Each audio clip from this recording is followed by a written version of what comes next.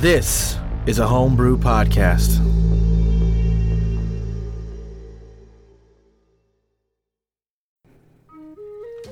This is Leomund's Tiny Chat, the podcast about the podcast. Our heroes are gathered around the campfire, enjoying a brief respite from the darkness and talking about their experiences from the week. Let's listen in. I want to turn it up to 11. I can't really say all things told because it's not all things. I'll answer questions as long as it doesn't spoil any Campaign 2 or Campaign 3 stuff. Yeah. The Ask and answer. future of mankind. How's everybody doing tonight? Good. I'll tell you what. I've been on a Pasta Talk. Been watching. Talk. Yeah, I've been obsessed with watching people make pasta and pasta sauce. I have been working. You have been lost in the sauce? I made a chili tortellini last night. Yeah, I haven't done anything, so I don't know if I'd ever make tortellini. I don't mean to be lazy, but I feel like I would only ever buy pre-bought tortellini, which is funny because I'll homemade anything.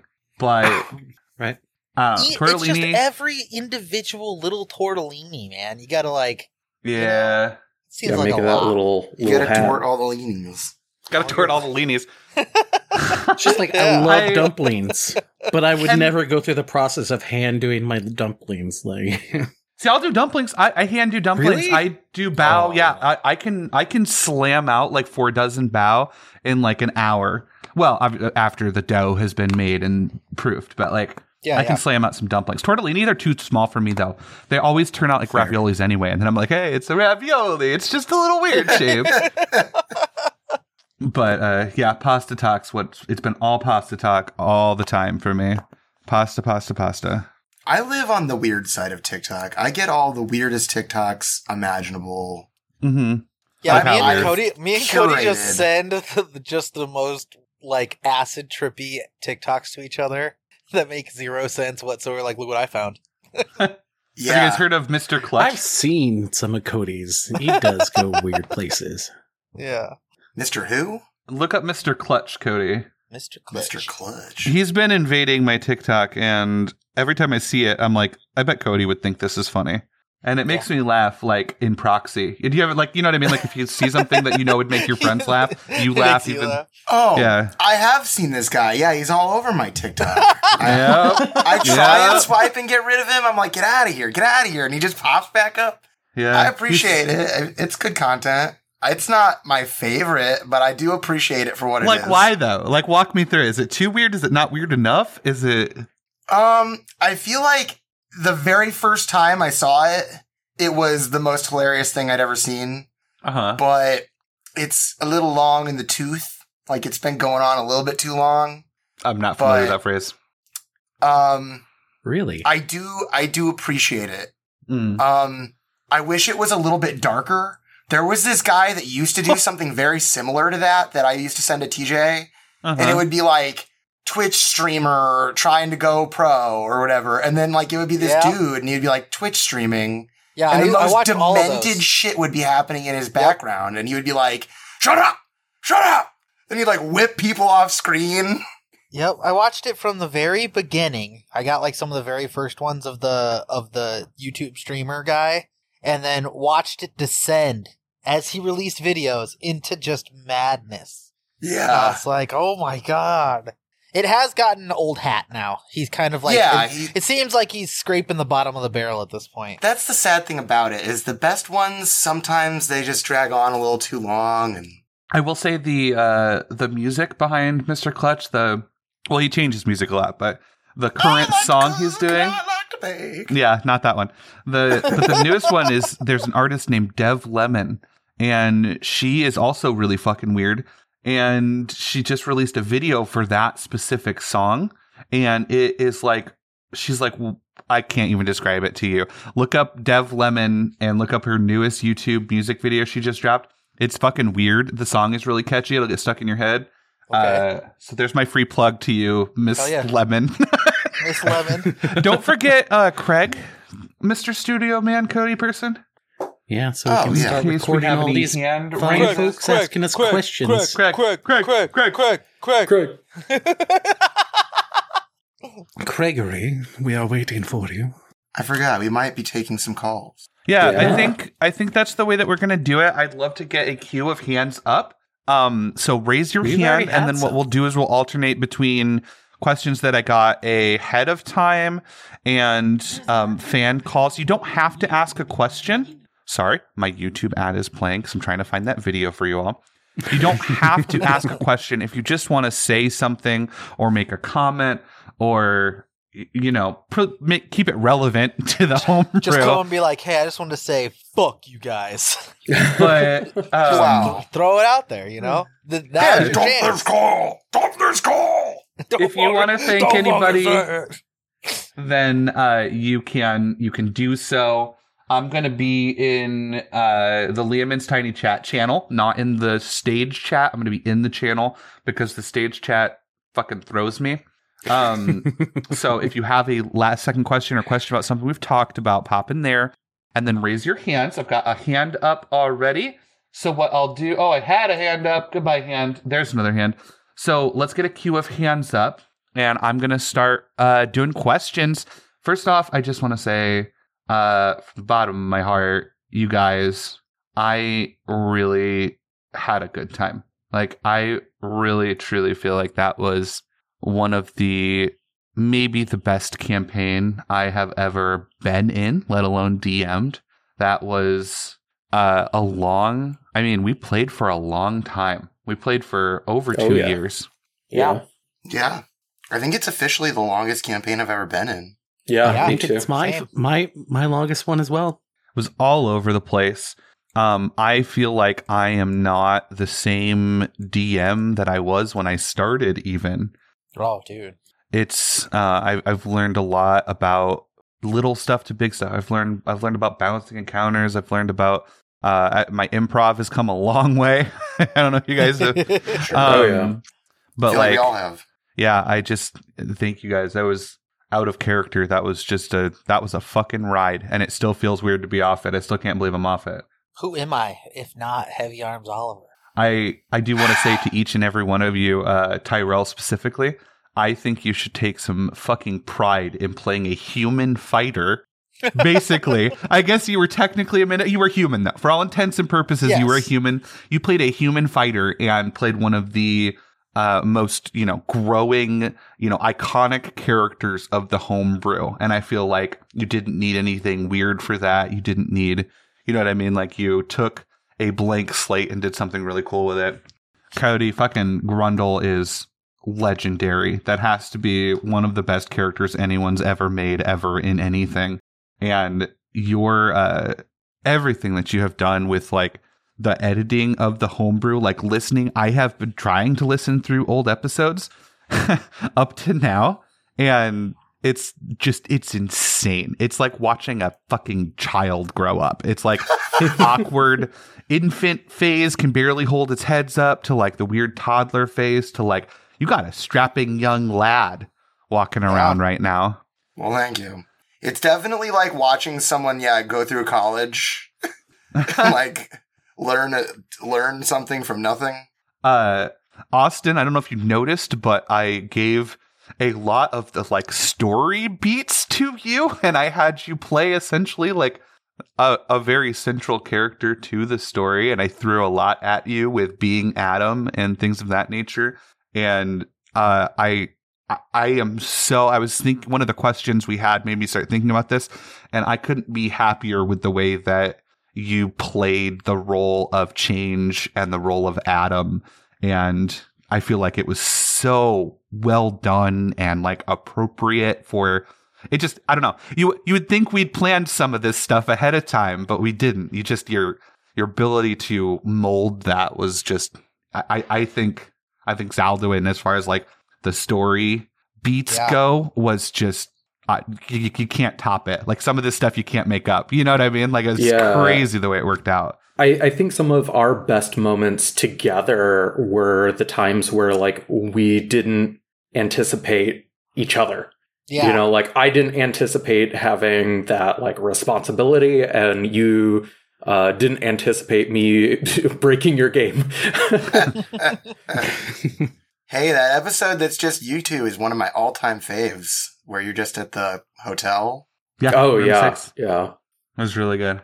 And Pippin, I just got to say, absolutely legendary with Nivets and Goy. Some of my like favorite like imagery that I have when I think, I think back to all these big story moments. I'm a big story guy, but like for some reason, no matter how hard I try, I can't get you pushing your clone out of the skiff out of my head, or Goy and Franklin out of my head, or like just some of these moments are just like impeccably done. And you got me several times also. I think Austin gets a lot of the credit for getting me, but you got me a lot. But you had my number this campaign, and like 4 or 5 times, whether I showed it or not, you fucking pulled some weird mage hand wake out of your asshole, or guessed my planet number puzzle, or whatever it was. You and I hadn't interacted a ton before we started this campaign, and it's been really fun getting that. He's our That's Usopp. my cheesy stuff.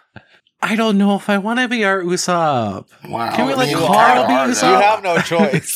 You are Sniper King. No. Okay, no, I will take that. I will be the Sniper King. Yeah, I mean the igloo. His name. The igloo, the coked up igloo, the dumpster fire. Like I can't even like some of these moments. I'm just like, what the fuck? The pancakes, the omelets, the omelets, the all you can eat omelets. Omelet stack. Oh my god. So yeah, I think you all had a hand in making this like legendary. It was a really fun campaign. Yeah, and I want to thank you too, because like you set forth this magnificent allegorical gauntlet, Right. And I loved a lot of your like NPCs. Like I especially love Phineas, like Phineas's whole thing. Yeah. I love that take on Planeswalkers, yeah, for sure. It's also like interesting to see how much better I've gotten at like DMing, because I pay attention to the shit that you're doing. And I'm just like, right. Oh, that was like really, really fucking cool. Like, let's steal that.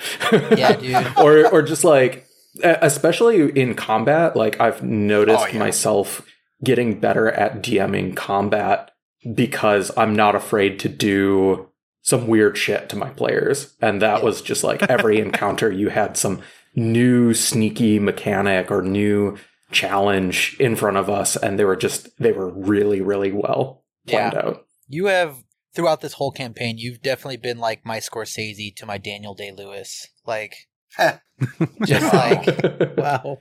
It's, it's crazy, like, how much I was able to, let, like, my characters grow with your campaign. You just allowed me to do all that stuff. And I also learned, because I've always played as a stage of 1, needing all the attention in the universe, making tables, to learning how to do this dance with another player, with Austin, taught me how to, like, have that, like, long-term growth in relationship with another character that's more than just, like, we're 2 people walking in the same direction in a story. And that was really fantastic to experience the last 2 years. All right, enough cheese. Enough of the fucking cheesiness. I love you all, and thank you. Let's get into some questions. And again, raise your hand, guys, and I will. We'll go back and forth between hands and questions. First question I have is from Patreon. The Frisky Sloth asks, "Are there any NPCs you wished you had more time with?" Phineas for sure. Yeah, Phineas was a lot of fun. It does suck that we had such limited time with him because we were only supposed to stay for a little bit. And then we had no more chances after he left. Right. Because he was just gone. Wonder what he's up to. I think we would have played a whole, wait, my brain rebooted and I can't remember anything now. Never mind. Circle back. Cody, what NPC would you like some more time with? I wish we could have saw more of Van de Graaff and Maxwell and Frankie and Thorum, post. Yeah. Frankie. Yes. Yeah. Well, no, not even post. I think we would have a whole different campaign if we could have taken Frankie with us. I think so too. I think shit would have got a lot more weird if we would have taken Frankie with us. I considered it. I was worried she would be. Her personality lent her towards like DMPC territory, and I didn't want to do that. Yeah. That's fair. Could have been a lot more weird drug actions before the sober up episode. Yeah, that's true. She also did a lot of drugs. I love that Thorum and Frankie and Maxwell and Vannegraff are just out there.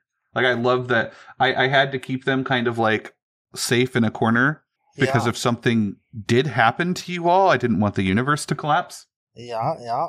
Right.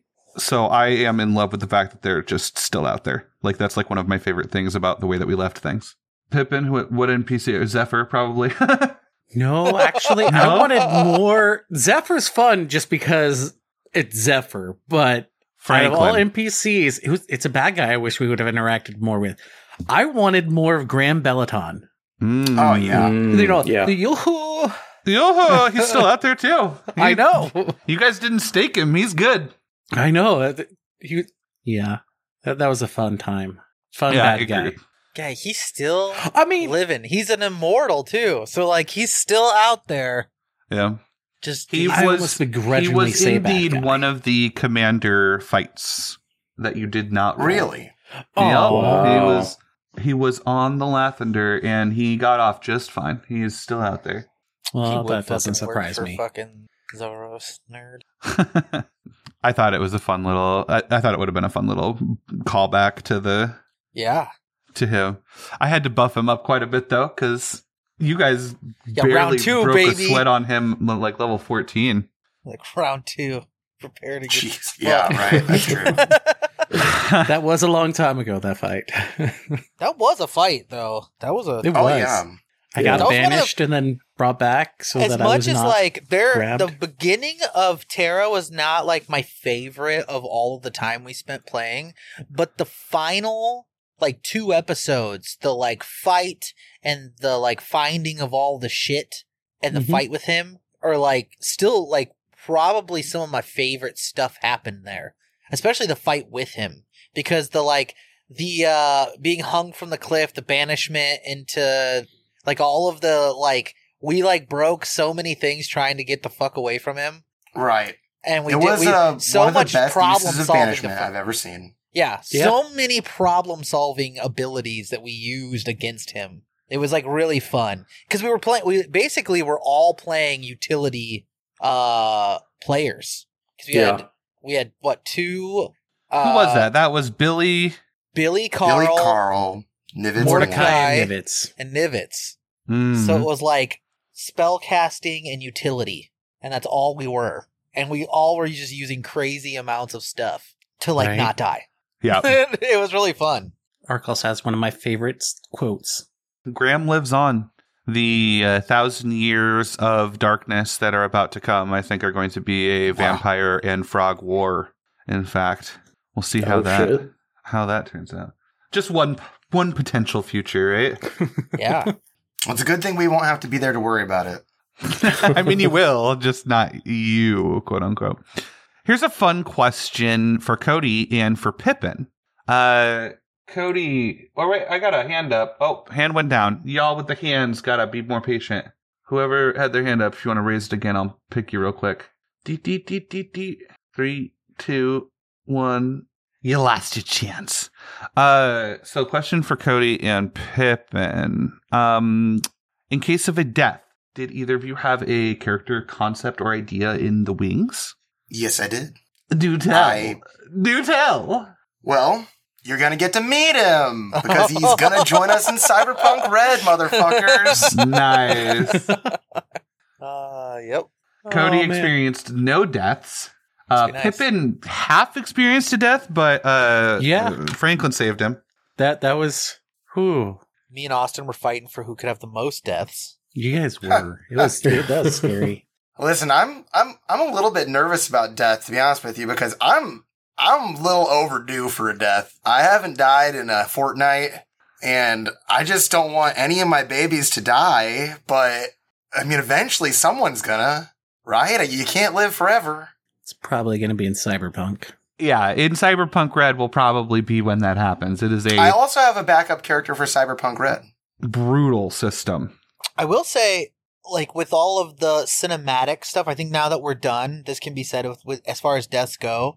Oliver never had any DM saves to his death scenes. So he never on the dice died. And when I finally thought he was gonna die on the dice, and because of Ultra Wake, Cody fucking saved him, which was not scripted. I had no fucking idea he had kept that stupid fucking thing in his inventory this entire game. It was a complete and utter surprise to me. Yeah. But yeah, Oliver actually made it from 1 to 20 all the way from the beginning to end without any, like, none of his, like, our death scenes and stuff that we had for him were, there was no, like, God handing to keep him alive in the game. Nope. We rolled the dice secretly behind, and there was, like, you know, the beach episode and stuff like that, but that was rolled. Me and Grant rolled that out, and Oliver did live. But yeah. So now that it's all over, you know that Oliver never died. Now my secondary characters, well, you know, it is what it is. I mean, Tevian didn't die on the dice either. Tevian was fucking. Tevian killed himself. Suicidal. And then sacrificed himself. In both cases. So let me we have a certain Mr. Katzenberger who is on the line. Hey there, Austin. How you doing? Hey there, guys. Living the dream. Oh, long-time listener, many-time caller. Yeah. Great to have you. I just wanted to say I absolutely loved this entire season all the way through, and the amount of joy and tears that I had to hide at work while listening to this podcast was insane. So I just wanted to ask, what were the most emotionally impactful moments for you? Not just like the most epic scenes, but the things that really tugged on your heartstrings. That is an absolutely excellent question. Let's go down the line. Austin, what was your most emotionally charged moment? Man, the one that sticks with me the most, I guess there's I hate to beat this guy. There's two. There's one, which was the first time that I realized what kind of character I was going to play, and I got upset with the slaughter at Prosperity Bay. And just, I think I, in character, yelled at Carl. And I got, like, legitimately worked up, and I was like, oh shit, this is who Zaldwin is. And then the other time was the hotel, needing to make this decision with, you know, other people's characters and trying to plot this future for all of us. It like got me legitimately worked up, and I was like distressed. In an absolutely good way, you know, like that's good fucking storytelling when you're presented with impossible decisions and impossible choices. Cody, how about you? I think the one that hit me the hardest early on was the jerky room, where we saw the people get turned into jerky, and then Mordecai got killed, and Billy was crying and killed the civilians and then blew up the machine and all that stuff. That was rough for me, because I don't know, I didn't even know how to process it myself, let alone role play it. So I just felt like I came across like a deer in the headlights, which is probably exactly the way I was supposed to play that. You know, like Carl is a kid, and he might act hard and shit, but at the end of the day, he's still a kid. He's seen some shit, but there's always more shit to see. I think late game, it's obviously the beach episode. I mean, that literally drove me to sobbing on air. Yeah, I think we all cried. Oh, yeah, I was going to bring it up if anybody else didn't. That's one of mine. We all cried that episode. Yeah. Tyrell, what was yours? Obviously, I think for at least a little bit for everyone, like, we all got a lot of tears during the beach episode. But that everything leading up to that, I think the episodes leading up, the drug redemption episodes hit me really, really hard at home and on a very real level. And translating that into game was intense, and seeing all my friends like have such a visceral reaction to it too was really cool. And that is, I mean, that whole, I think it was 2 episodes that like one of my proudest moments into one of my like most upsetting moments in the campaign, was super powerful and super a roller coaster of emotions. Yeah. And Pippin? Well, we've already brought up most of them, but one of mine is actually one of the most recent, one at the ending. When Zaldwin made it sound like he was just going to delete himself from being changed. They're like, yeah. You could just hear it in Nimitz. It was like, what? that was just me, like, actually being, what? I was, like, literally about to cry. I was like, that's not how it's supposed to end. No, that, what? Yeah. I heard that. I will say, if it didn't come through for everyone at home, like, Pippin does not protest. Like, you know what I mean? Like, Pippin's not a protester. He will go along with, like, anything. And so to hear him speak up and to hear that, like, timbre in his voice, I was like, oh, shit. Like, that was very real. That came through for me, too. You all can thank Oliver for saving Zaldwin's life, because, like, I was going to delete myself. I was like, you know what? This is the way to sacrifice. But, like, Oliver kept reinforcing, we do this together. You know, like, we've done it apart for so long. We gotta do it together. You saved him enough times. Right? He had to give you one. Yeah. Yeah, everyone heard my 2, like, my voice cracked a little bit at the very, very end monologue and at the part when I said that, the end of the beach episode. The one that you probably didn't hear because it didn't happen until I logged off was, I had fully said goodbye to Stabs and Zoros, who maybe weren't on the campaign as much for you all, but I mean, this is a story been in my head for like 3 years, and these characters were very important to me. And I had fully said goodbye to them, fully expecting. I didn't even think there was a possibility that death would not kill Zoros. Like, kill Zoros. Like you can't come back. Yeah. And when he didn't, I like didn't process it right away, and then I got off, and then I realized that he had spared Stabs, and that fucking sent me. I don't know why. Like, the idea that that character got a second chance, I guess. It wasn't even a second chance. Like, Stabs didn't do anything wrong, but the idea that he got a real solid go at, the nurture part of life. You know what I mean? Yeah.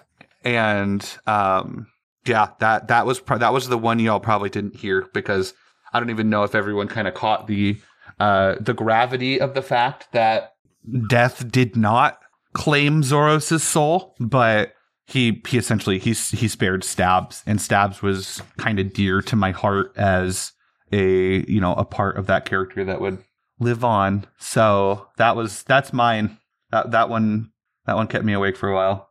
That was over a month of telling myself, when I get to Zoros, it ends with Zoros. Mm-hmm. And then in the moment, and hearing the fucking phone call, was it the phone call? hearing Stabs, and that was his exit. That was his like peace out. So hearing him and just hearing that, like, pure, like, I don't know, there's like an innocence in it. There was like he attached to us and was living, like, it was my whole mantra through the whole campaign. A single line that you said, that I said one time trying to answer a riddle, that I held on to through the whole campaign, is live how you want to live, die how you want to die. It just kept coming back. And when I heard him, I was like, I'm a hypocrite if I don't let Stabs live how he wants to live and die how he wants to die. I have to give him a chance at life. And so it's like, me as death, if it was just Zoros, that's one thing. He's lived his life. He made his choice. He's meeting death. But he was attached to this other being that I thought was just as important and just as worthy. And I just couldn't bring myself to do it in the end. Yeah, that was really, really impactful for me. We got a hand up. Keep your hand up, please. I am going to do a written question and then next caller for sure. So let me find my place again. There we go. Sorry about that. Brought to you by Ricky Rats. I don't know if it was ever stated, but Oliver had the ability to change what happened with souls and death. Did he ever change the rules? And if so, what were the changes? Oh, the rules for the afterlife. Mm-hmm. No, I didn't. Within the confines of the campaign, no, I did not. I was planning to make those decisions after we handled Zoros. I'm not expecting what happened once we got to the convergence. So potential future campaign spoilers if we go to the new universe. Yeah. Okay. All right. Well, there you go. The power to change the rules of death remains. And I get to have a whole universe without resurrection still, so I'm happy.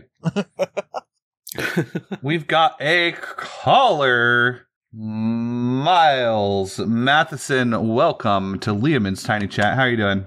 Heyo. Hey. Doing pretty good. My question's for Grant.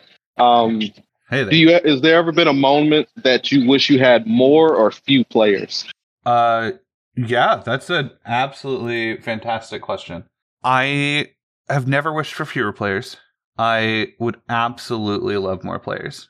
It's just a preference thing. I don't think there's anything wrong with different table sizes, but playing on sanity damage and DMing World Weavers and even the pods that I listen to for leisure, which I guess it's not leisure anymore, right? Like I'm listening to these podcasts to fucking get good.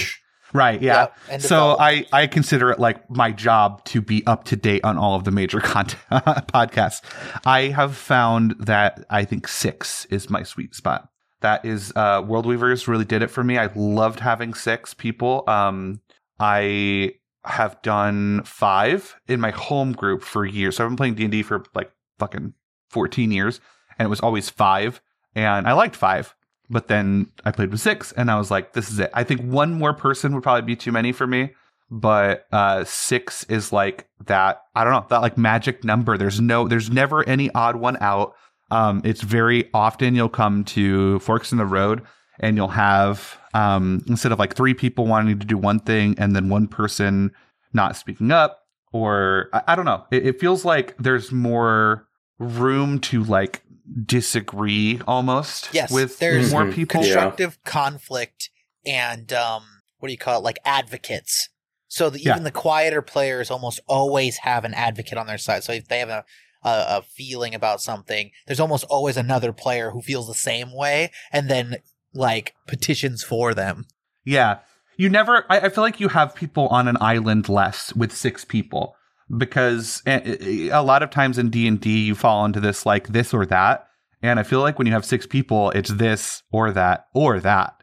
And then, like, very rarely do you have people, I don't know, having to bring their own, like, conflict skills to the table. Which, like, you know what I mean? I don't know. 6 is my magic number. I also, my only critique of this group is we don't have a note taker. That's like the only thing I would say about this group. That's like, I've never played in a campaign without someone taking notes before. This was my first time. Shout out to Andy at Power Fail and World shout Weavers, out to who has Jaren. Compendiums for her shows that she's on. Jaren knows more about the show than the DM does. Mike, Emily, I a lot of the note. Everybody right now. Thank your note taker. I don't care who you are. Yeah. I don't care what table you're at. Give them a hug.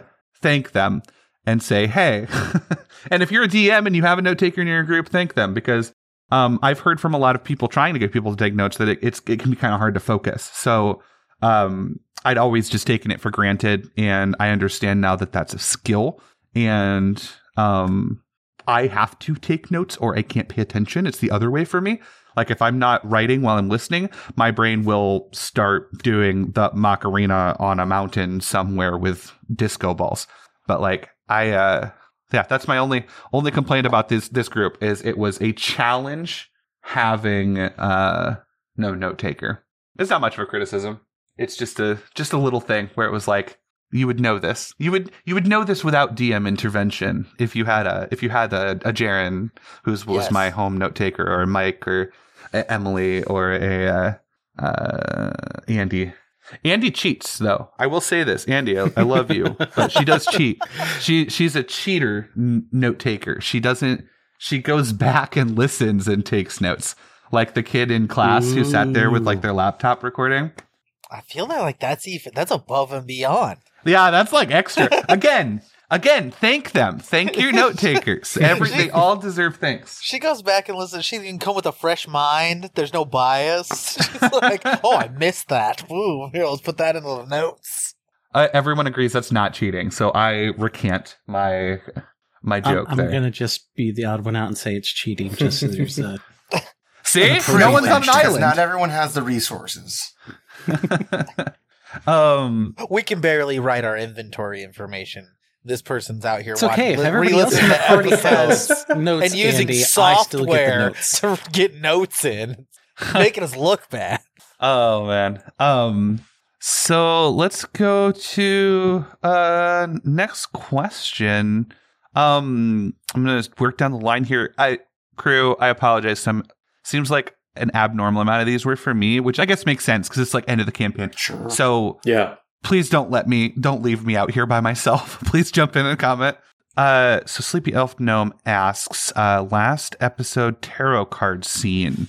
I guess I'm going to kind of warp this question a little bit. Sorry, Sleepy Elf Gnome. What did you guys think of that scene? Do you guys remember the tarot card scene with Lyra from the Dreamer's Tower? Oh, yeah. Any that lady we takes hated. on that? Yeah.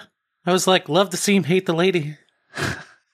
Why do you hate her? She didn't. I just detested her. She's an asshole.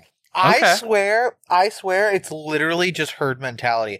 I swear that I was cursed and I was a dick, and everyone was like, we're supposed to hate this lady. And they're like, really? Billy's being an asshole to her. We should all also hate this lady. I don't know what she did, but it's ride or die, baby. Really likable about her, though. She was mob mean. mentality. Also, Cody and I have what do you call it? A conflict of interest on her too. The Dreamer's Tower is a reference to a previous campaign that neither of us necessarily enjoyed. I didn't have that baggage. Player bias to it as well. I did not have that baggage. I met her in a previous life. No, you didn't. Well, her essence. Essence. Where she's from. In a future life? Not from. Where she was headed. Where just she was tower. headed. Yeah, that's accurate. We saw the fruits of her labor, and we were not impressed. Did you? For all you know, they were the only motherfucking life left in the universe. That's true. That's true. Maybe that was the win. Sorry. In the 41st millennium, there's only war. Well, and do you guys have any Tell insights? That to my brother who is working in the salt mines.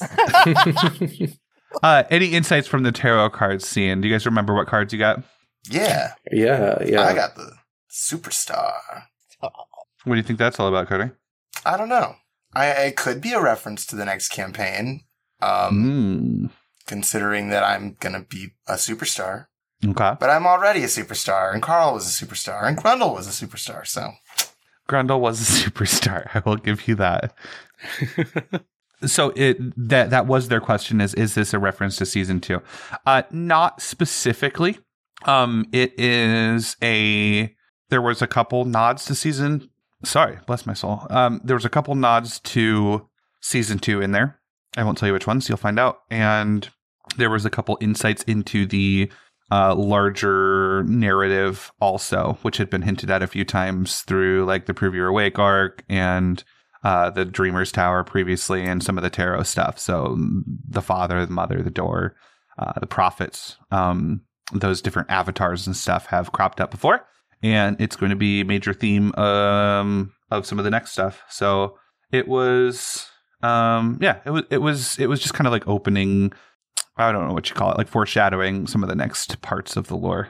And second part of Sleepy Elf Gnome's question was any cameos or nods to Campaign 1 popping up in Campaign 2? Absolutely. I will tell you the opening monologue for Campaign 2 references campaign 1 at least 4 times. Wow. It is picking up directly, like literally directly, following this occurrence.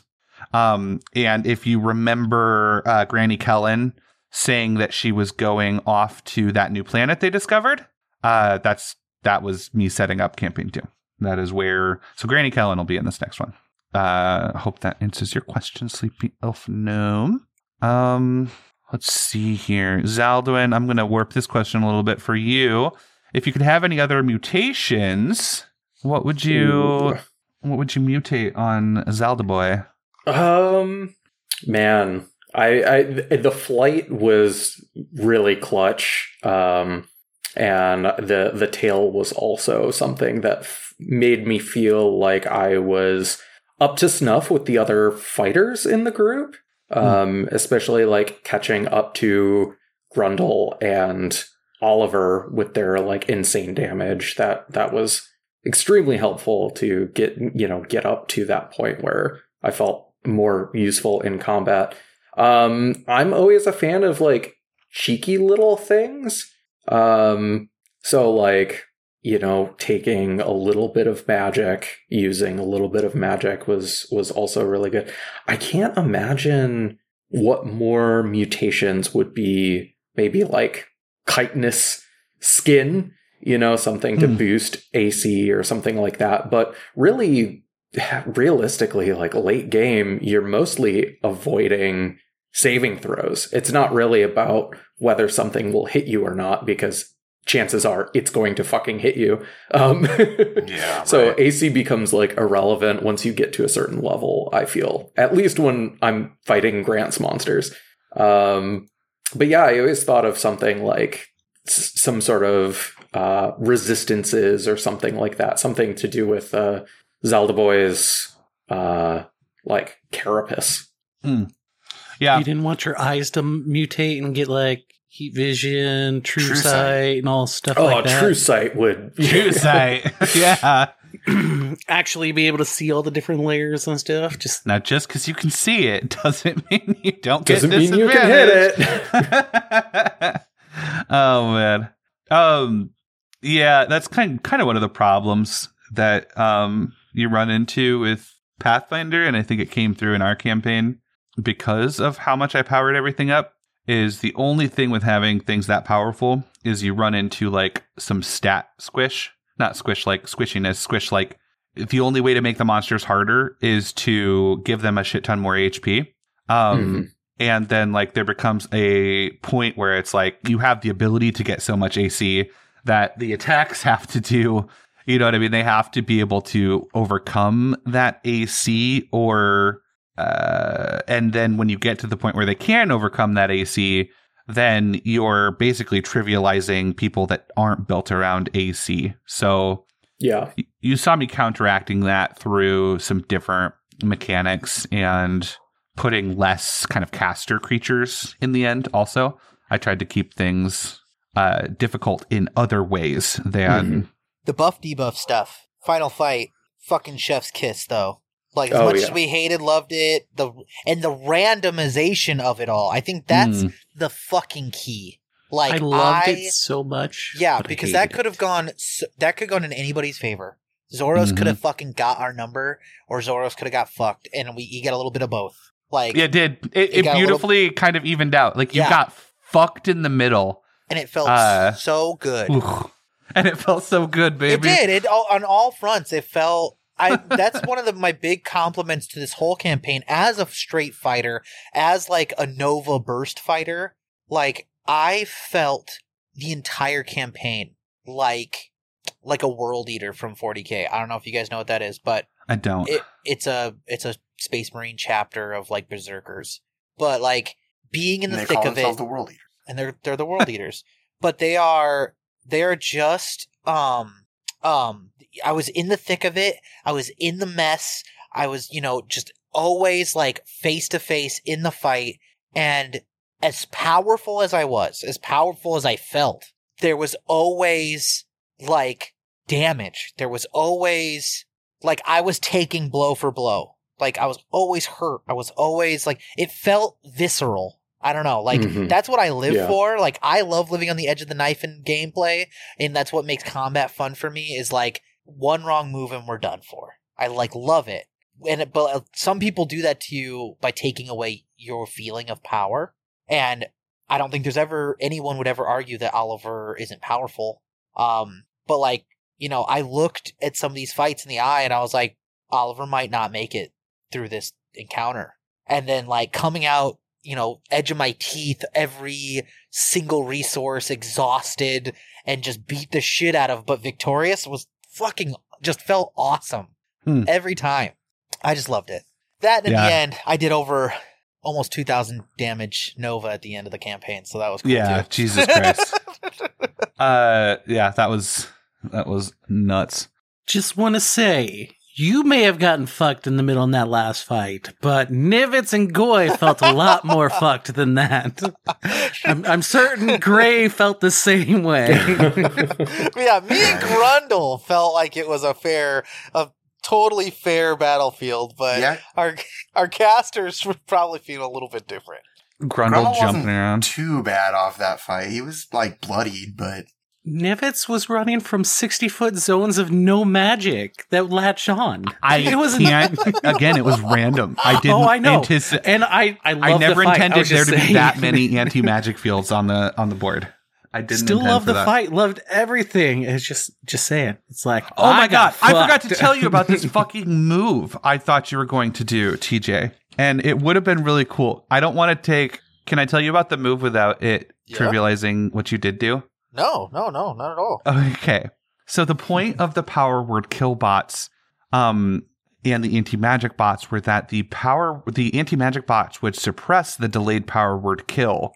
So if you got power word killed, you were supposed to, and I didn't want to, like, hand you no one really did it, but you were supposed to get into anti-magic field sense to suppress it while you were waiting. And there was one turn when you were it was the first time Goy was almost dead. And I measured your movement, and you could have run up to Mr. Goy and grappled the anti-magic bot to Mr. Goy. I measured it. It totally would have worked. Yeah. My mind is blown. It would have been the move. That would have been it. I was like, holy shit, he's gonna, because you were measuring, and I was like, he's gonna do that. He's gonna fucking do it. And I was gonna have Zoro smash that anti-magic bot, and then I realized, oh, TJ's gonna fucking grapple it. But she didn't. Just want to let you know, it would have been fucking some faker shit for sure. League of Legends reference randomly. Sorry about that, everyone. Faker is not a thing. Grant, do you have any NPCs you thought would be a bigger thing than they were? Lyra, Dreamer's Tower. We all know that. Yep. Or any that didn't get the chance to get introduced. Yeah, I had all sorts of characters that didn't get introduced. That are in the vaults. I guess one funny story that springs to mind for some reason was Greg was not Greg. His name was not Greg. I based this character who had a patron name off of the character Greg from Succession. And when it came time, I said the wrong name. And so his name was just Greg. Wow. Nice. But Greg from Metacore is, if you picture him, is based on Greg from Succession. That's the story. I still love that Tyler was not a character. Tyler was not a character at all. That was right out of the ass of Grant. Then why did you write him into the game? He was an NPC, like a literal, like, you walk past NPC. He had spoken lines. He's like, hey, I'm the fucking assistant to Jean-Paul. If this was a film, he would be a paid actor. He has lines. He had a line. And you grabbed him more than I got. Carried him. He would be played by Chris Pratt. Oh God. I was thinking more like God, what's his name? The guy who played Scott Pilgrim. He was in everything for a Michael minute. Cera. Yeah, Michael that's Cera. 100% Tyler. Oh, Michael Cera for sure. 100%. I agree with that casting for sure. Michael Cera. Nice to meet you. Your name's fucking Tyler now. Did we ever Heavy Arms figure Oliver is out Adam Driver. End of story. Who is? Wow. Adam Driver, Heavy Arms Oliver? Adam Driver, Heavy Arms Oliver. Oh, fair enough. I could see that. He'd have to lose some weight, though. You could do that. He's been skinny before. That's a great... I mean, have we ever done the actor thing? I think a long time ago. Who would play Zaldwin? You know, I think Cumberbatch? this is cheesy, but fucking Chalamet with a shit ton of prosthetics on. Yes! Chalamet! He's got the cheekbones and the jaw for Chef it. kiss, dude. That's perfect casting. You're right. 100%. I love that. What about Carl and Grundle? I can't think of his name. Dave Bautista should be Grundle. But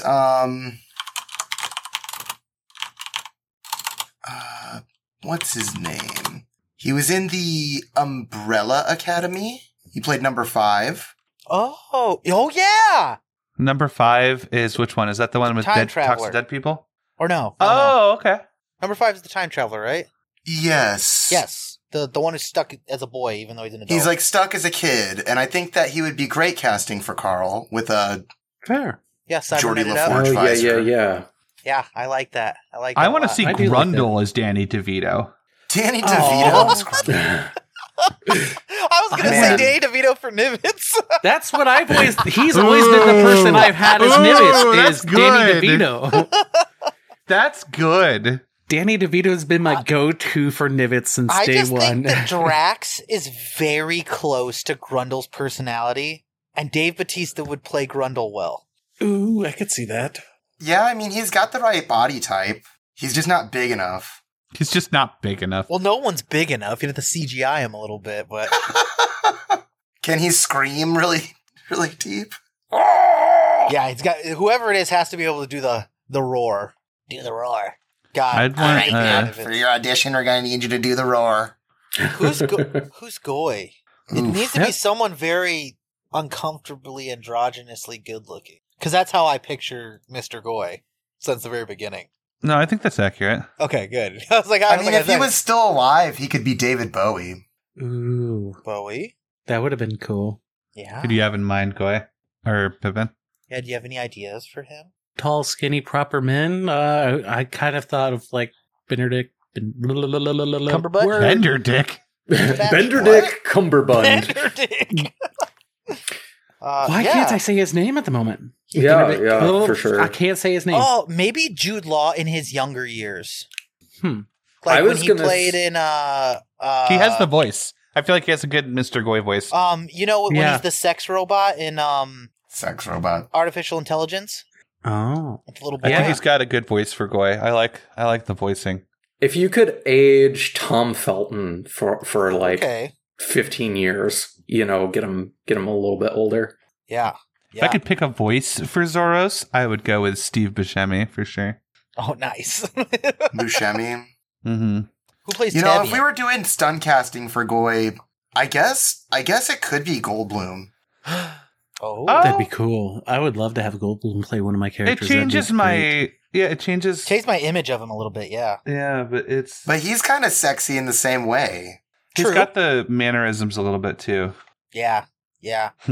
But I do think he would have to act a little bit less Goldblum and a little bit, more Goy. Have you seen obviously. Jeff Goldblum act? He always plays Jeff Goldblum. He always plays Jeff Goldblum. Jeff Goldblum as Jeff Goldblum. He's one of those actors that's But that's why it would be what stunt you go casting. for. Yeah, and I refuse to. No part can be played by Chris Pratt. He's done enough for cinema. Even Ricky Rat? No, just no. The only way I'd let him be in it is if he was someone who was invisible, like they did with A flatling. Yeah. like that guy and in Deadpool 2. Deadpool 2. Okay. We have more questions to get to. Okay. Did we ever find out who or what the usurper is? That one's bugging me. The usurper, that's a hard word for me to say, I apologize, is father, is the one who's chained to the skull. Yeah, we met him. He is, his crime is extinction, and he's still there. So I don't think I can give you more than you already have. other than the name father and the crime. You know what I mean? He was responsible for the interdimensional, like, demonic invasion, and he also overthrew Gemdegron. So yeah, he's still there. I don't know. I don't think I can tell you more of his story, but I think there's some inferences that can be made if you're willing to go down that hole. Tobio asked how much of this of the lore was abstract. I love this question.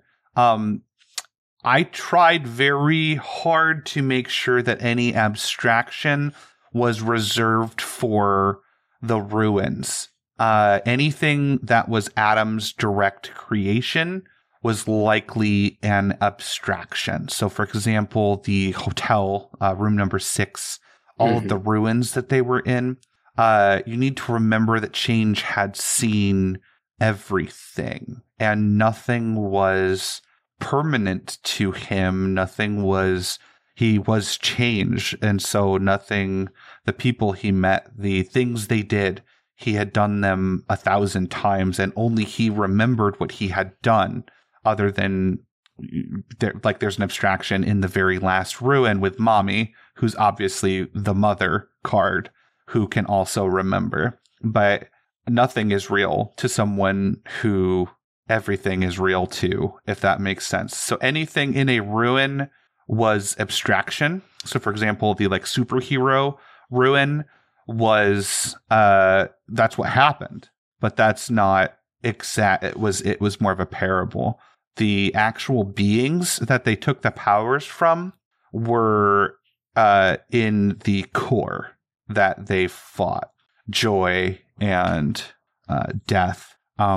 Those were actual simulations of the beings that the original adventurers took the powers from. So I tried my best to make sure that any abstraction was reserved for things that dealt with the lost, things that dealt with Adam, things that Adam had created, like the ruins. But everything that happened.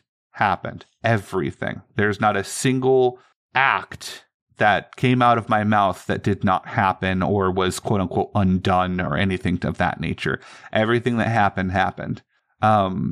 The details and such, I would say, were more abstract. I don't think Tobio is listening live, but hopefully that's the answer you were looking for. Let's see here. Austin. Yes. Did you consider using Wish for a different purpose in the final episode?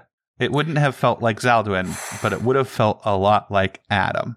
Yes. And that's actually something that I really thought about, was do I act like Change or do I act like Zaldwin? And at the end, I think acting as Zaldwin was the right call. But I could have wished for a lot of things. I could have wished that time didn't exist, I could have been a true jerk, right? But I think it was really came down to what Oliver's influence on Zaldwin.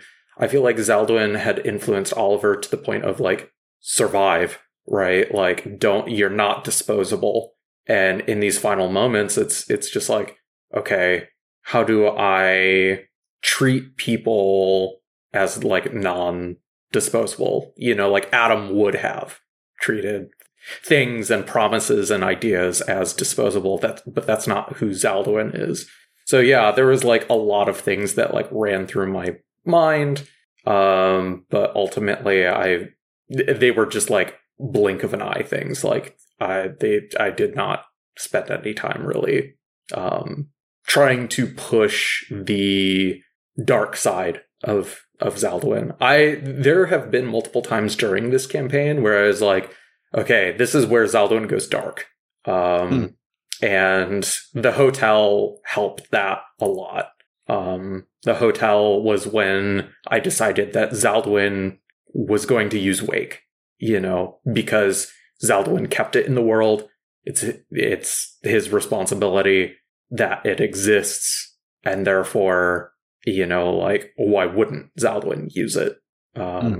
and stuff like that. So there was lots of temptation to be a bad guy at the very end, but I was like, that's not Zaldwin. That may be Adam, but that's not Zaldwin. Are Zaldwin's sandals the toe thing or the strap across the top type? Ooh, I always imagine them as like tabby sneakers, like toe sneakers, or maybe those like samurai flip flops, the ones that are made out of wood. That's what I always imagine, like samurai Champloo shit. Sure. With the Hawaiian button up, that makes so much sense to me. Love it. I've never seen these shoes before, and I didn't need to actually see them, I don't think. The tabby sneakers? Yeah. I don't know how I feel about it. They don't look comfortable. Do you like walking barefoot? Although it's interesting, if you Google samurai shoes, the first thing you get look more like tabby shoes than the wooden things. Yeah. Like interesting. Ninja like Samurai Jacks. Pippin, I think this is a good question. I think we owe the audience some explanation on this. Mr. Goy's backstory sounded really cool in the flashback. I didn't revisit that. I know you and I kind of misaligned for a little bit on there. Do you want to talk about Mr. Goy's story at all? Some fun behind the scenes for everybody.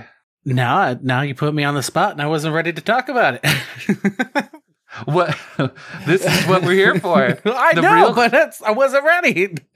Oh boy! Now I just had it in my head. I was like, I have something. What if Zaldwin would have wished that it was Time's idea that destruction was, placed away, sealed away? But ask me about Goy's background, and I'm just all flustered now. But so what exactly was what was the question again?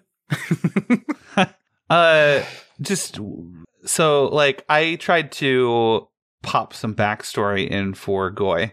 Yes. And I think you had the same reaction as you're having right now, where like you weren't ready for it or something. And then I think I kind of hands-offed it a little bit. But what talk to us about Goy's backstory. And I remember that episode when I kind of softballed you a brother without any warning was a little bit of a... What's weird about hearing you say it like that is like those whole things. I was like, yeah, those are canonical. I actually really liked having the serial killer brother with like, we had the I don't know if it was in the ruin the first time, so it wasn't quite reality, but like memory. You said it's like kind of abstract, but it was memory, but not. I don't know if it was 100% real, but I loved that scene. You get to see the younger versions of Goy and his brother dealing with his early sociopath, being a sociopath. Sure.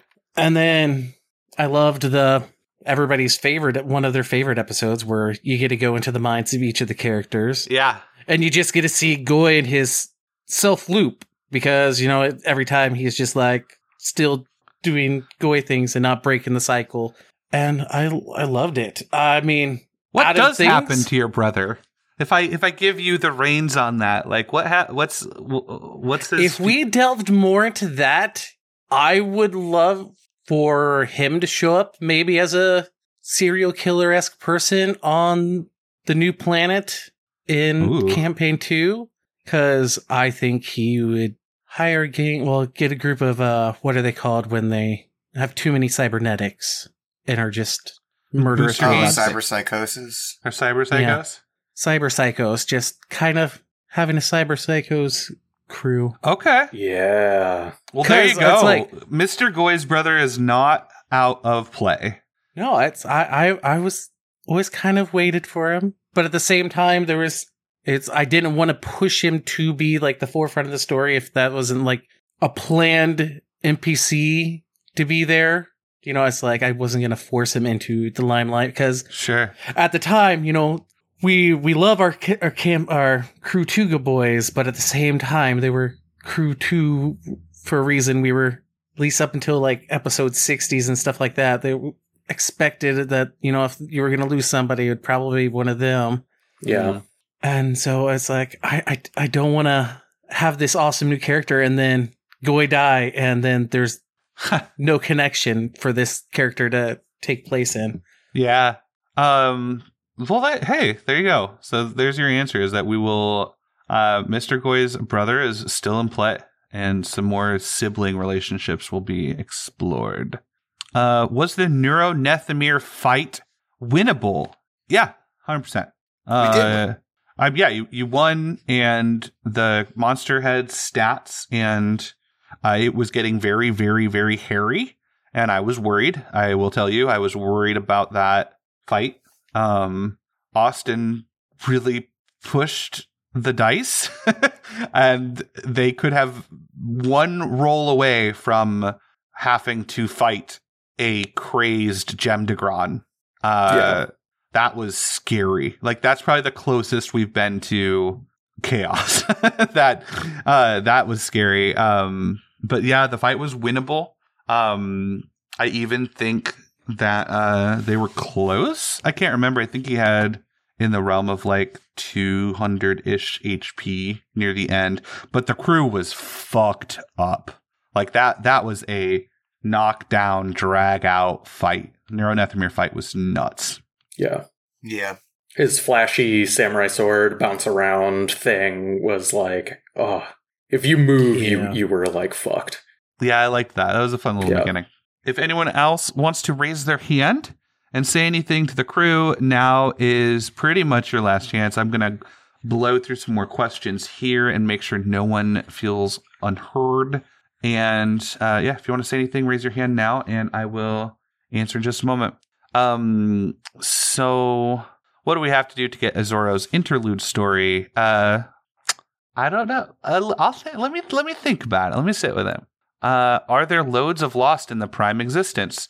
Are they meant to play a different part? Yeah, there are plenty of Lost left in the Prime existence. They did not take all the life. They did not destroy EP46. So there are still absolutely souls that do not fit in the normal flow of things. Motherless forces of destruction. Technically, they aren't motherless anymore. Yeah, they are. I think you have a little M in your head, and when I say motherless, I mean capital M, proper name, motherless. And it's fun to maybe listen back to some of that stuff with the capital F and the capital M with mother and father back there.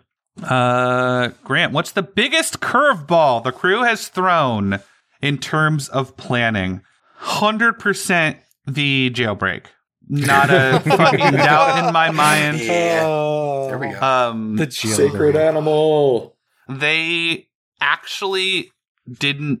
I'm a serial planner, so like a lot of times I was prepared for certain contingencies, but like that was mind-boggling. And fuck me for trying to do a cutscene too with these people. Like that 100% serves me right for like trying to. Like you asked me, was the Neuronethemir fight winnable? Like, yeah, I almost always do not do like cutscene-y type stuff like that. I try to keep like stakes high. And so like, it's funny that I did try to do that. And they were like, no, we're leaving with Evandal, no less. No less. And we're going through a plant. Oh, man. Enjoy your free tree. Yeah, that was 100% the biggest curveball that they threw me. And that is actually how Stabs was born. So Stabs was not a character until I lost that opportunity. I started to panic near the end that Zoros was still just a faceless bad guy out there. And I started to really panic that like this big fight was just going to be a fucking brawl and then fuck this guy and it's over. And so I tried, and then I was like, okay, I'm going to take advantage of this situation, and they're going to talk to Zoros. Zoros is going to have a chance to like make his case a little bit and take them seriously. And then that happened, and I was like, fuck, what do I do? How do I make like a meaningful villain? And that's how Stabs was born. And I think it turned out really, really beautifully and really well. I think Stabs did more work for humanizing Zoros than Zoros could ever do. Mm. Yep. Now I'm really glad we did that 180 on you. Oh yeah, that was, and the sacred animal art is probably my favorite piece that we've had. I was half convinced it was going to be Goy pulling the planet number out of his head. You skipped? That wasn't a curveball. You skipped. That was a speed run. That's fair. That's fair. And that Paradise arc was fun. Like, if you think Epicurean Infinite was fun, you should have seen the rest of the place. Have the crew decision in the final episode impacted world setting for Campaign 3? Yes, 100%. And Campaign 2. Campaign 2 and 3. I had probably 11 possible outcomes that I was anticipating, and I had kind of loosely planned around that. But you can ask Heidi. You guys did do exactly what I thought you would do. Oh, really? Did you guys feel led? No, I did not have any plans the entire campaign of any of this going this way until the final ruin and then the wish, obviously, to bring back destruction. Mm. Yeah, that changed a lot. I was gonna fucking beat the brakes off of time. Oh, yeah? Fuck. But it all changed with, like, I don't know, when it's like we grew together and we were all thick as thieves, and then to go into that ruin and just see our past and, like, who we were, why we came here, it was just like, I don't know, it was just like a fucking moment. And then the wish obviously fucking compounded that. If he wouldn't have wished for destruction back, I definitely don't think that's how we would have gone. Nah, probably not. Yeah. But with her back with us and time being there and all of us together, it was just... Well, yeah. I think for me, Shioban and the Last Waypoint humanized time in a way. Yeah. That had never been... previously he was just this big, burning, angry man who yelled at us and told us to go fuck off all the time. And that we betrayed him for stuff we didn't even know we did. Fair. And then once we learned why and we had her back, and she was, like, pretty chill. You know, she wasn't an evil destruction monster that we'd always heard about. I started thinking, like, I don't think time is as bad as he makes himself out to be either. Like, I bet if we just talk to him for 5 seconds. Yeah. To be fair, the first interaction we ever saw, we didn't. It was just Oliver getting thrown across the room. Oh, yeah. I mean, he projected himself to be this really scary dude. And he was very angry. He was very upset. Yeah. He was in grief. Understandably Eternal grief, you know? Yeah. I think giving him the visage of Jaden in the thing also did a lot of... That did a lot. Lifting for the character, like, because we were like, oh, you're familiar. Like, we love you. Yeah. And we've loved you since episode, since we created in a way, you have always been with us. Yeah. Mm-hmm. I can confirm that my notes have Jason, and I agonized. Absolutely agonized over having that be Jaden, because I didn't want to. It was hard. I still don't know if it was the right decision, because I feel like it did work, but it also, I feel like it took away from Oliver and Jaden's thing with Jaden and Siobhan. I don't think so. I think that was my fear. No, I think in the end, what it portrayed as far as, like, symbolism is right. I think Austin's right. It connected in our heads as players. Like, as players, because, like, it's you guys loved this guy at one point. Like, okay, well, I've never played with him, don't know him, haven't spent 2.5 years, interacting with him. I don't. You know what I mean? But, like, seeing him as Jaden in that moment, it's like, oh, you were one of us. We all wept when you died. Like, when we lost you. Like, that right there was just like, yeah, I think that connected that like we came here together. We did this together originally. Yeah. I did a light amount of prep work, not assuming, my best guess was that you would all leave. And that was how I prepped. I had no intention of leaving. Yeah, fucking Cody did not want to leave. I know. And I was like, and I tried really hard not to lead. I tried really hard to, like, give you options, give you out. I didn't want you to feel cornered. I even think maybe I cringed a little bit. I was like, Grant, let the fucking story go. I kept trying to give you little outs, but yeah, I did a little bit of prep work. I think I even hinted at this. I'm pretty sure I hinted at this. I don't want to say it in case it's a spoiler, but I think I hinted at least one thing that might happen if you were all to leave. And I had prepped around thinking that was going to happen, but not being sure. But I think it's really, I don't know. I think it's really cool the way it all panned out. And I like that. I don't know. I'm really happy with it. We are wrapping up, everyone.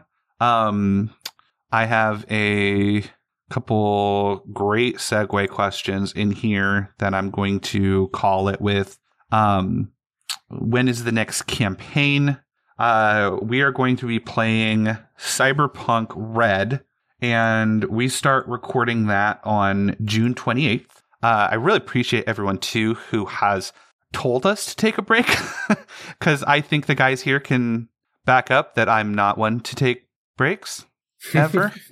So I think I was kind of in the mindset like we have to keep going. And I decided to give it a couple weeks, and then I saw a bunch of you in chat being like, hey, please take some time. No one's going to be mad at you. So I appreciate everyone who's reassured us in that manner. So we're going to be starting to record that on the 28th. The first episode of that will drop on the 2nd. Everyone is asking, how long is it going to be? Is this campaign 2? Is this campaign 1.5? I'm wiffle waffling all around on it. I'm just going to say it is Cyberpunk, and I feel like planning how long everyone's going to live is like the antithesis of what we're about to do. I think this is going to be a fast, hard, disco fucking blood viscera. You know what I mean? I think it's going to be an intense thing, and I don't know how long it's going to be because I'm not planning it like that. I have some things I want to accomplish through this campaign as like a transitionary period, but I'm not going to commit to 8 episodes or 100 episodes because it might be fucking 200 episodes. It all depends. You know what I mean? Like this is Cyberpunk. Tomorrow is not promised. We are riding the wave. We are on the edge of technology. Like this is edge running. This is Cyberpunk. No one is promised tomorrow. I think it's just appropriate that I say, I don't know if this is campaign 2 or campaign 1.5 or if it's going to be 10 episodes or what. I just don't know. All I can do is estimate, and I don't want to go into my prep with like a timeline in mind because that, I don't know. It's just not how I do things. And I think it's better if I don't go into it like that. Right. Are we going to have any guest stars from their podcast? We're not going to have any other guest stars, but we are making some changes. If you're in Discord, you maybe have seen this already. It's not like super secret information, but Andy from Power Word Fail and Emily from World Weavers are going to be joining us for Cyberpunk, and Austin is going to be moving over to Power Word Fail full time. So there is going to be a cast change in that way. We're going to be net +1, and we are likely going to have another +1. Oh, well, if I didn't announce it, there you go. I'm being told I didn't announce that Andy was joining us. Andy is joining us. And then, like I said, 6 is my magic number. So I think the campaign after that, we're going to be pulling in another person as well. Yeah, that is what we're looking at for a month from now when we resume with Cyberpunk Red. And I'm excited for you all. If you don't listen to World Weavers, I'm really excited for you to meet Emily. I think she's going to fit in really well with the cast and has a lot of chops, a lot of talent. Very excited to have her. And if you don't listen to Power Word Fail, then I am sure you will also love Andy. And it's good for us. We're getting some diversity, and we're getting some diversity of like skills and talents too. And we're just making the decisions that work best for all the shows. And that's what it shook out to. And if you're not listening to Power Word Fail, now you have to. Yeah. Because that's where Austin is. And you need to follow him over there. And it's an absolutely incredible show. They are way more patient with Austin's shenanigans than I am, too. So if you love Austin shenanigans... there's a lot, and they're great. There's a lot. And yeah. I'm not afraid to cast knock. No. You can knock your fucking heart out somewhere else. I don't know. I'm excited, and it's hard and making changes and all that stuff. But Austin, I really appreciate all the time you've spent with us, and definitely not goodbye. We share a lot of space with Power Would Fail and Homebrew are probably a lot closer than y'all think we are too. Like we're pretty tight. So I don't know you. I don't know you. The only people I haven't thanked yet are you guys. And I know you have to hear me go through this whole song and dance and try to come up with new ways to say thank you to everyone every week. And it's hard to show gratitude through words. So I just have to ask you to trust me that it's not a bit on a script and it's not a checklist item for me to say thank you to you all. The support that we get from y'all, whether it's listeners or Discord members or patrons, really enables us to do this.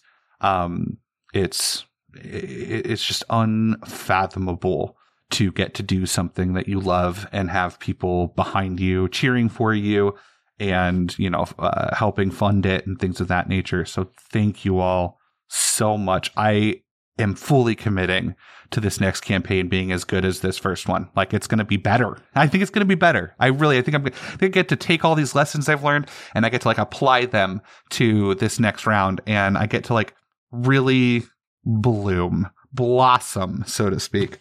So I'm going to keep doing the best I can for you. Crew, if you'd like to say anything, now is your chance before we wrap up. Thanks, guys.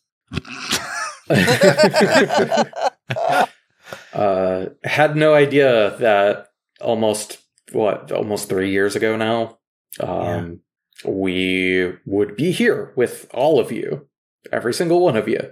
And I don't know, it's just been amazing hearing, everybody's fan theories and, seeing people's fan art and seeing just everything. It's a true blessing to perform for you guys. Yeah. It's a real honor. I know I always joke around during my little intro outro things, but it truly does make it that much easier to walk down the path knowing you guys are out there listening. Yeah. Right. Yeah. Excellent. All right. We'll see everyone in a few weeks. We'll keep you abreast of any announcement and changes and make sure that you get your first episode of Campaign 2. What did I say? July 2nd. Thank you, everyone. Yeah. Have a wonderful night. Have a wonderful week. And we love you and thank you and see you later. Toodles, everybody. See you in the next one. I love you. Boring sword. Bye. Bye. Bye. See you guys later. Oh, bye, everybody. I guess we're saying bye in character voices now. Well, if everybody's doing it, goodbye. Rip my heart out on the way out, why don't you? God damn it. Just remember, be good or get judged. See you around.